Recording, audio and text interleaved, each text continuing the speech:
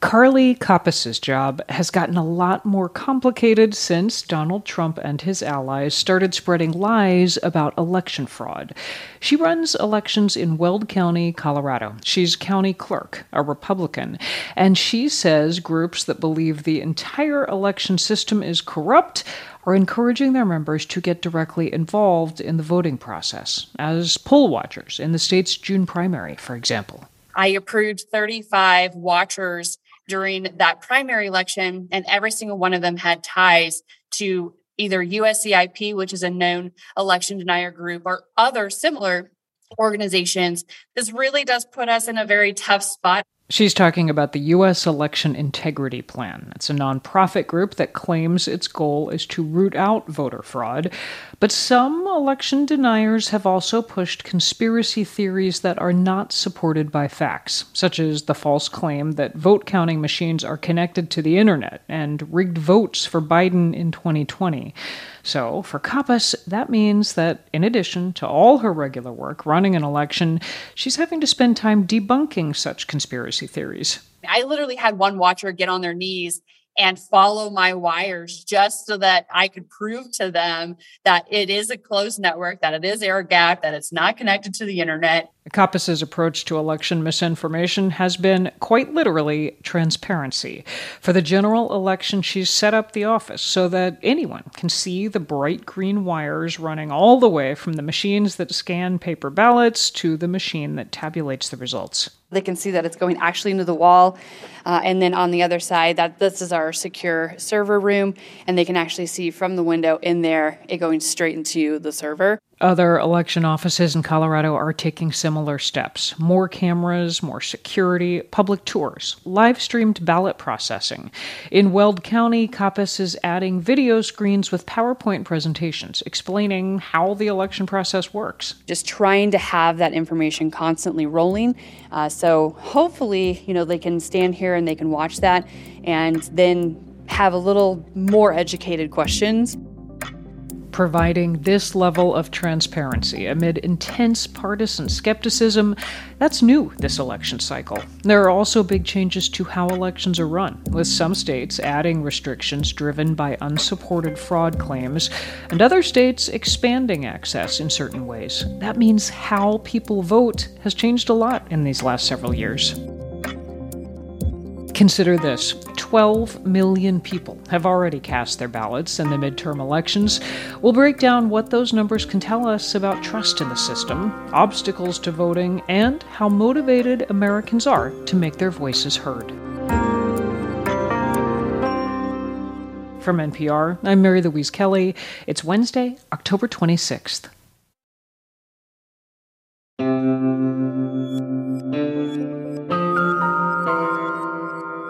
It's Consider This from NPR.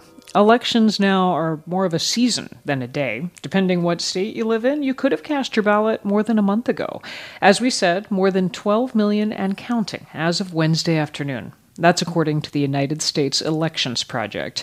To unpack that number, my colleague Juana Summers spoke with NPR's Miles Parks, who covers voting for NPR, and also with Sam Greenglass of WABE in Atlanta. Georgia is a key state once again this year, and one where early voting is playing a big role. Miles, I want to start with you. How does 12 million compare to what we've seen in previous elections? Yeah, it's the most by far that we've ever seen at this point in a midterm cycle. And it really gives credence to this idea that election officials have been saying for a few cycles now that, election day is kind of over. It's really more of an election season or an election month. I talked about that recently with political scientist Michael McDonald at the University of Florida. He runs the U.S. Elections Project, which tracks these turnout numbers. And what he said is that there's a number of factors driving this early vote increase. In some places, we're seeing simply more early voters because there wasn't really an opportunity to vote early in many places back in 2018. So that's one part of it. The other part is that, it's the proverbial you can lead a horse to water, but you can't make him drink. People want to vote as well. In other words, there's more access to voting right now, and there's a lot of voter enthusiasm. Sam, I want to turn to you next. You are in Georgia. How is early voting going there so far? Well, we are a week and a half in, and more than 1 million people have already cast their ballots in Georgia. And that is blowing past previous records for midterm early turnout that were set back in 2018. This is Georgia's Secretary of State Brad Raffensperger celebrating those million votes. I would put our Georgia election system and our voter experience up against any other state in the union. Now, analysts are trying to kind of read the tea leaves from these numbers, but the reality is that it's really hard to draw conclusions right now. 1.6 million new voters have registered in Georgia since 2018, plus the pandemic and also new election laws have changed how and when people are voting. Okay, and Sam, you're teeing up there a point I wanted to get to next. Miles, you have been looking at the overall trends in voting methods across the country. What can you tell us? Right. So most states expanded voting access in response to the pandemic in 2020, but that really just took a trend towards early voting that was already happening in the U.S. and supercharged it. In 2000, for instance, close to 90% of voters voted in person on Election Day. Just 20 years later, only about 30% of American voters voted in person on Election Day. I talked about this shift with Charles Stewart, who's an election expert at MIT, and he said there's been a lot of noise over the last few years. There's been voting law changes all across the country, misinformation about voting by mail, but the overall trend towards early voting hasn't been dampened. I think that the immovable force in elections over the last 20 years hasn't changed, and that is voters really demanding more convenience. You know, there's been so much attention, and rightfully so, on all of these laws that have been passed over the last couple of years that restrict voting access in some states. But it is important not to lose the forest for the trees here. There is just so much more access nationally to early voting than there was even just 4 years ago. And Miles, you mentioned misinformation about vote by mail, and this was a key point for former President Donald Trump in 2020, and it led to Republicans really abandoning that method of voting in the last election.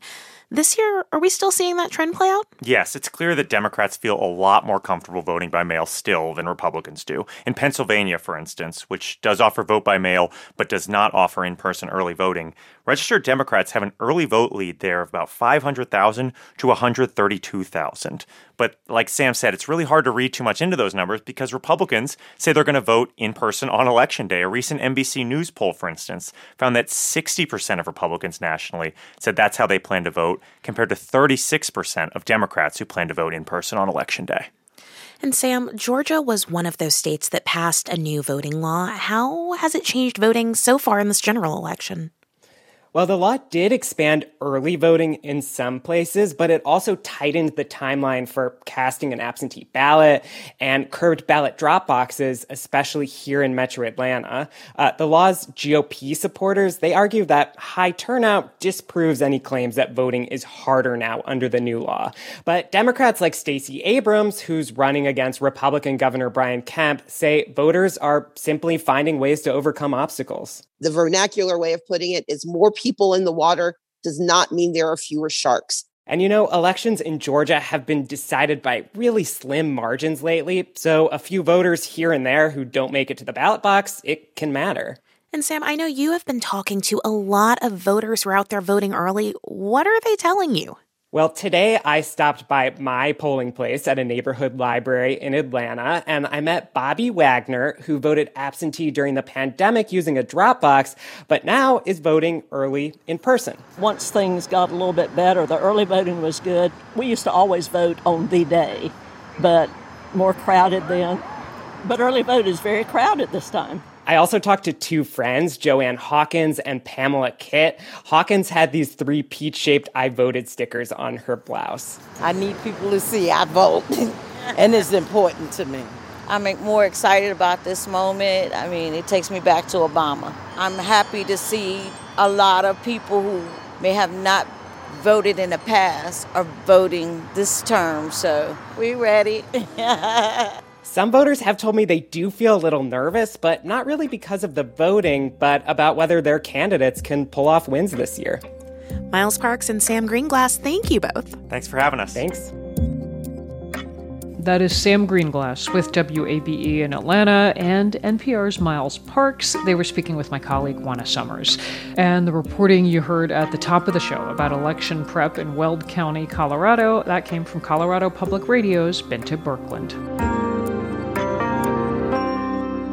It's Consider This from NPR. I'm Mary Louise Kelly.